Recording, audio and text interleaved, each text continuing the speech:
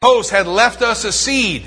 Now, if we look this up in the book of Isaiah, in Isaiah 1:9, here's what it says. Unless the Lord of hosts had left to us a very small remnant. It's not talking about seed. You notice it's not capital. It's not talking about seed like it was earlier when it was talking about the Messiah. What it's speaking of now is a small remnant. Unless the Lord had left us a remnant, we would be like Sodom and Gomorrah. How many people have you met today from Sodom and Gomorrah? So the point is, nobody got out of Sodom and Gomorrah, right? The people of Sodom and Gomorrah perished in judgment. God didn't leave them a seed. But does God destroy the righteous with the wicked? Does God destroy the righteous with the wicked? Remember the story of Sodom and Gomorrah? Well, flip over to Peter. Peter gives us a quick synopsis. In 2 Peter chapter 2, verse 6 through 9. And turning the cities of Sodom and Gomorrah into ash, he condemned them to destruction, making them an example to those who afterward would live ungodly. And then there's this phrase that troubles me greatly. And delivered righteous Lot. When the destruction came on Sodom and Gomorrah, what happened to Lot? What about you and I? Would you and I have said, man, Lot is such a righteous dude, when we read the story about Lot and Sodom and Gomorrah? Remember when the angels showed up? the men of the town wanted to take the angels and rape them in the town square. And so Lot brought them in, and who did he try to give them? His daughters. Wow. Stellar. That is what I call a righteous man, right? Would you call him righteous? Probably not. Who called him righteous? God did. What's that make him? Righteous. Is Lot righteous because of acts that he did? No. Why is he righteous? Because he believed God. Makes me crazy when people tell me, you know what really needs to happen to the church? Is God needs to purify her with fire. Now, do I think the church should face persecution or will? Sure. Why should the church not facing persecution around the world? But if you try to sell me this line that God needs to purify His church by fire, I'm going to ask you where? Show me. I can show you God purifying Israel by fire. You show me God purifying the church that way. And then I come to this example of Lot, which, by the way, predates Israel. So don't tell me Lot's a picture of Israel. Israel don't exist yet. You got Lot in Sodom and Gomorrah living a filthy life. Does God know how to separate the righteous from the wicked? Yeah. He did it. Didn't he? He separated Lot, his wife, and their 2 daughters. Separated Lot, his wife, and her 2 daughters. And his wife could not put her hands to the plow without looking back, could she? And so what happened to her? She became a part of that judgment. And she was gone. But Lot was delivered. Not because Lot was not going to go through hard things in his life. That's not the point. The point is God knows how to reserve the righteous and the wicked for judgment. So we should leave it in His hands, don't you think? Can we just leave it there that God knows what He's doing and how He needs to do it? It's very destructive, I think, in the body of Christ when people start throwing around accusations at one another. We spend too much time shining our armor and fighting amongst ourselves to get anything done. So we need to stop. Your armor don't need to be shiny. Right, Jeff? Your armor ought to be dented, crunched, rusted. It ought to look like you've been in battle. You ever been in the mud and the blood with somebody fighting? Let me tell you, you're not looking for the dude who's the cleanest. The dude who's the cleanest has not been in the battle at all. I want the guy with scars all over his face and a little bit of a limp who's been through the battle. That's the guy I want to fight with, not the guy with the shiny armor. I want the guy who has really been in the battle. So we don't need to shine it, and we don't need to fight each other. We need to focus on what God has called us to focus on. And stop taking pot shots at each other. Keep the main thing, and move forward. What is it that God's declaring His protection over Israel? Does God know how to save His remnant? Yes. 2/3 will perish in that final judgment of God. 1/3 will come through the fire, and they will be Israel. As we finish up in Romans 9:29, we then come to the stumble. What did they stumble over? Here's their rejection. They're rejected. Not only did they reject the Messiah, God has rejected them. But He always has a remnant. And He says, I will have mercy on whom I will have mercy, and compassion upon whom I will have compassion. So then we come to the stumbling of Israel in Romans 9, verse 30 and 31. What shall we say then? So what do we say about this? Gentiles who did not pursue righteousness have attained to righteousness, even the righteousness of faith. But Israel, pursuing the law of righteousness, has not attained to the law of righteousness. First thing Israel stumbled over, the way to righteousness. And there are people in the church still stumbling over the way to righteousness today. Israel thought the way to righteousness was by what they did. He says in the beginning, Gentiles, all the Gentiles who have come to faith.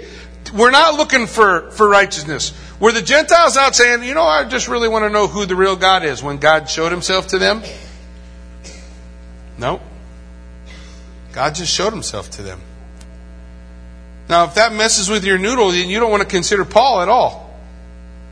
Because Paul was persecuting the church, killing Christians. I was sharing with the guys at School of Ministry. Paul looked more like the dudes on ISIS that you see in YouTube videos with the black stuff on their head and a knife in their hand, cutting off the heads of Christians, than most people understand. That was Paul. He killed them everywhere he went.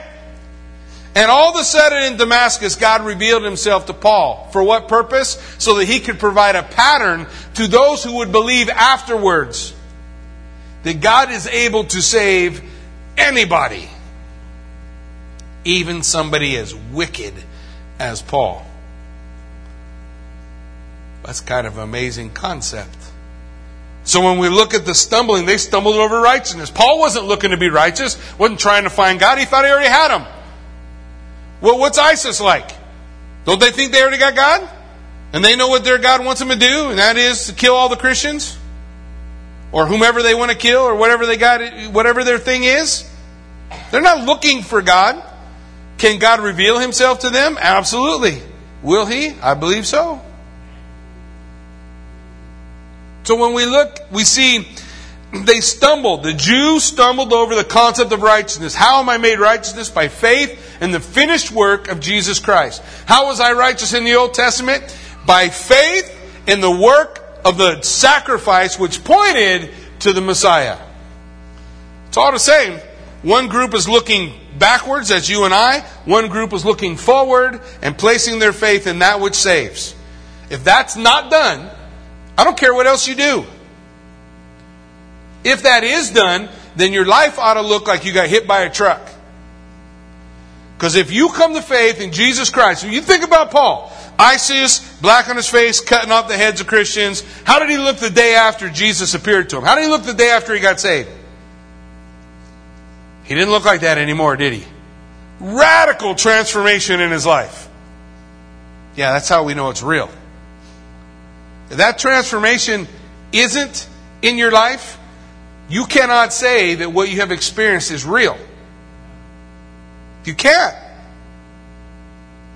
Any more than I can say to you, I got hit by a truck this morning. Well, you look pretty good for getting hit by a truck. Yeah, I know. I'm bulletproof. Who knew? No, man. You get hit by a truck, you know you got hit by a truck. You get saved, you know you got saved. You know it. So we see they stumbled over the principle of righteousness. Israel's zeal was in human effort and the traditions of men, not in the Word of God and the example of Abraham. That's where it should have been. But that's not where it was. So they stumbled over righteousness. Next, they stumbled over works of the law. Look at verse 32. Why?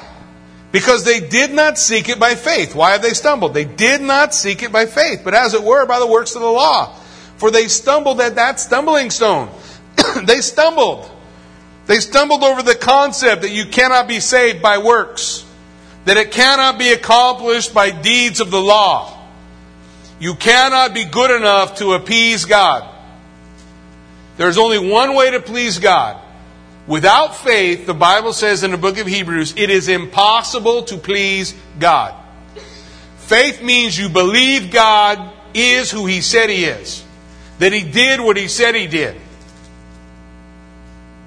That's how we please God, not by things that we do. Human performance will never make us right with God.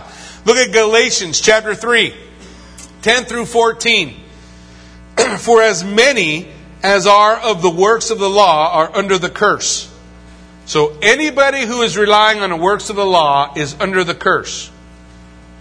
Cursed is everyone who does not continue in, how many things?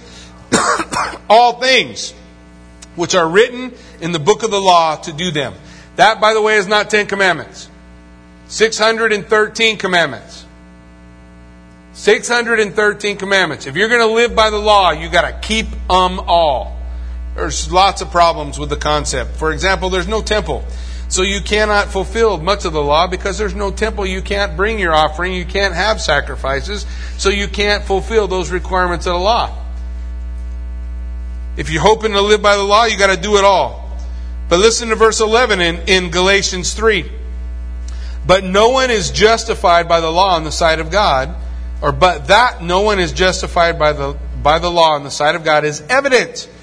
Why? For the just shall live by faith. What book's that out of? Habakkuk. Habakkuk is where Habakkuk's looking at God and saying, God, what are you doing? I don't understand what's going on. And God said to Habakkuk, if I told you, you wouldn't believe it. Habakkuk comes to realize the just, the righteous, they live their life by faith. And that's what Paul is professing as he goes through the book of Romans. Yet the law is not of faith, but the man who does them shall live by them. Christ has redeemed us from the curse of the law, having become a curse for us. It is written, cursed is everyone who hangs on a tree, that the blessing of Abraham might come upon the Gentiles in Christ, that we might receive the promise of the Spirit through faith. They tripped over works of the law, that they could accomplish it through works of the law. God's plan and purpose for them became a stumbling stone, something that they tripped over. 1 Corinthians 1:23, but we preach Christ crucified, to the Jews a stumbling block, and to the Greeks foolishness. In Galatians 3:21 through 29, is the law then against the promises of God? Certainly not. For if there had been a law given which could have given life, then righteousness would have been by the law. But the Scripture has confined all under sin, that the promise by faith in Jesus Christ might be given to those who believe. Not by works of the law. But before faith came, we were kept under guard by the law. Kept for the faith which would afterward be revealed. Therefore, the law was our tutor to bring us to Christ, that we might be justified by faith. In the Old Testament, the law was a tutor to point them to Christ in faith in Him. Once Christ came, we have the reality we no longer needed the law. For you are all sons of God through faith in Christ Jesus. For as many of you as were baptized into Christ have put on Christ. There is neither Jew nor Greek, slave or free, neither male nor female. You are all one in Christ. And if you are Christ, then you are Abraham's seed and heirs according to the promise. They tripped. They tripped over the concept of God's plan and purpose. Oh, it's not just being fulfilled by my keeping of the law. No, it's faith. You got to believe the lawgiver. Your faith needs to be in His propitiation, His substitute of Himself for you to make you right with God. And finally, they stumbled over the word of salvation. Look at verse 33. As it is written, behold, I lay in Zion. Who laid it? God did. He said, I lay it. I lay in Zion a stumbling stone and a rock of offense. And whoever believes on Him will not be put to shame. So they stumbled over the word of salvation. The stone was set by God. God laid the stone in Zion. Psalm 118 verse 22. The stone which the builders rejected has become the what? Chief cornerstone. Chief cornerstone. So the next thing we see is that the religious leaders, the builders, rejected the stone which God had laid. They rejected that plan that God had given. They rejected the salvation that was open. And they rather received the works of the law and their hope and their own abilities. So the stone was eliminated by the religious leaders. And so the stone was exalted by God. It says in Psalm 118, the stone which the builders rejected has become which? The chief of the corner. In the Greek, that word is protos. We see it in 1 Peter 2, 6 through 8. It says, therefore, it is also contained in the Scripture, behold, I lay in Zion a chief cornerstone. Who laid it? God laid it. What did He call it? A chief cornerstone. Protos. Preeminent. The number one. The most important. A chief cornerstone. Elect and precious. And he who believes on Him will by no means be put to shame. Therefore, to you who believe, He is precious. But to those who are disobedient, the stone which the builders rejected has become the chief corner, and a stone of stumbling and a rock of offense. They stumble being disobedient to the word, to which they also were appointed. So we see the stone is exalted by God. It is called the chief of the corner. Those who believe are received. Those who reject are disobedient. Those who believe are a vessel that is bringing honor to God. Those who reject are a vessel that is bringing dishonor to God and are preparing themselves for destruction. That's what Romans 9 is telling us about. He's laying it out for us. He's laying it out for us. This stone. The next thing we gotta see is the stone is a person. And whoever believed on Him, this stone, the chief cornerstone, He is the Messiah. According to 1 Corinthians chapter 10, the rock which followed them, the rock is Christ. He is Rock of Ages, cleft for me. Let me hide myself. Where? In Thee. Where'd the cleft come from? When the rock was smitten and the water poured forth, it created the cleft. No longer needed to be smitten again. Now it just needs to be spoken to. Lord, I believe. Let me hide myself in Thee. The cleft of the rock of ages. The rock is Christ.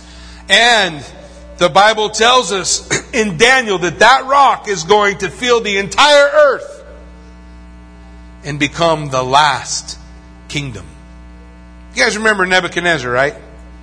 He had a crazy dream and he wanted to find out who really was his wise guys, who was the real wise men. So instead of telling him the dream and saying, tell me what the dream means, what did he tell him to do? He got all the wise men together and says, you tell me what I dreamed last night and what it means. And none of them could do it. All of them said, we have no idea. How are we supposed to know what you dreamed? Tell us what you dreamed. We'll tell you what it means. No. If you're really a wise man who's able to tell me what my dream means, then you should know what I dreamed. None of them could do it. Until he come to a kid, a teenager, who had been taken from the first time Babylon conquered Jerusalem. And they went through and they took all the royal children and they brought them in. But they don't want those royal children to have any other kids. They want to be able to control the kingdom. So they take all those royal children and they make them eunuchs. They didn't have a doctor to do that. So those children would have been brought before one of the chief eunuchs, and they would have used a big hammer. And they would have made them eunuchs when they were teenagers. I know their names: Daniel, Azariah, Hananiah, and Mishael. And Daniel was much beloved of God and one of the king's wise men. And when the king said, "Tell me what I dreamed," Daniel said, "Well, let me seek the Lord, for there's a God in heaven who knows what you dream. Let me ask Him." So he spent that night praying and asking the Lord. And the next day he told the king, "I know what you dreamed. You dreamed about a giant statue, head of gold, chest of silver, the waist of bronze, and the feet, legs of iron, and the feet iron mixed with clay. And you saw this statue, this great statue, and then you saw a rock not cut out with hands fly in from the heavens and strike that statue at its feet, and it turned the whole thing to powder. And that rock became a mountain and filled the whole earth." And the king said, "Yeah, that's what I dreamed." So Daniel said, "Well, here's the dream. The head is you, Nebuchadnezzar. You're the head of gold. There are going to be 4 kingdoms that come to the period at the time when the stone, which is Messiah, is going to dash all the kingdoms of the world and rule and reign. Babylon was first. Medo-Persians were second. Greeks were third. Rome was fourth. During the time of Rome, something happened. Do you remember what it was? Well, let me remind you. In 70 AD, Israel ceased to be a nation. Israel ceased to be a nation during the time of Rome, so no other kingdoms are mentioned because Israel wasn't around. But then they said there will be another kingdom, a final kingdom made up of 10 toes of iron mixed with clay. During that time, Israel will once again be a nation. And during that time, during that kingdom, whatever that kingdom is, a lot of people got a lot of ideas. But whenever that kingdom is, the rock, Jesus Christ, is going to come back and destroy it. And He's going to set up His kingdom. And He's going to rule and reign for 1,000 years of perfect peace. Revelation chapter 20. The millennial reign of Christ. His kingdom is forever. So when Paul is backing up and looking at the nation of Israel and concerning their salvation and how God's going to work with them and how God's going to accomplish the things He's going to accomplish, he wants them to realize God has a plan and a purpose for Israel. It hasn't passed away. God still is going to accomplish His perfect design for the nation of Israel. God will still save every single Jew who will look to Jesus Christ as their Messiah and receive Him by faith, just like He will save every single Gentile who will look to Him as Messiah and receive Him by faith. That's all the same. The difference is today, right now, it's the time of the Gentiles. Today, right now, there is in that group no Jew, no Gentile, no barbarian, no Scythian, no slave, no master. There is only church. There is just that peace. There will come a time when God will again turn His eyes to Israel. I'm not certain that that time is now, because the church is still here. And the church still has a job to do. The church still needs to take the gospel to whosoever will, as Paul's going to describe for us as we come in to Romans chapter 10. So what's his point? Jesus Christ is the rock of my salvation, and there is no other name on earth by which men must be saved. There's only one. That plan follows its way all the way through the Scripture. And if we will allow the Word of God to speak, then I think we can come to those same conclusions. God will keep His promise to you because God will keep His promise to Israel. And you can know it. You can take it to the bank. It's guaranteed. God is in the business of not bringing judgment upon the wicked, because He desires that the wicked would repent and live.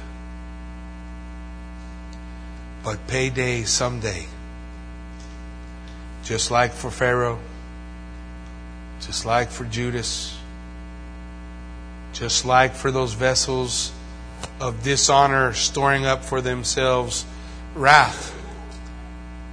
Judgment day will come. Praise God for this. It's not today. Today there's still time to talk to your neighbor. Today there's still time to reach a person across the street. Today there's still time to say, my life is not what it should be. Today there's still time to say, I need to put my faith and trust in the only name that will save me. And it's not Calvary Chapel. And it's not Baptist or Methodist or Catholic. It is Jesus Christ. That's the only name that saves. Amen? Why don't you stand with me? Let's pray.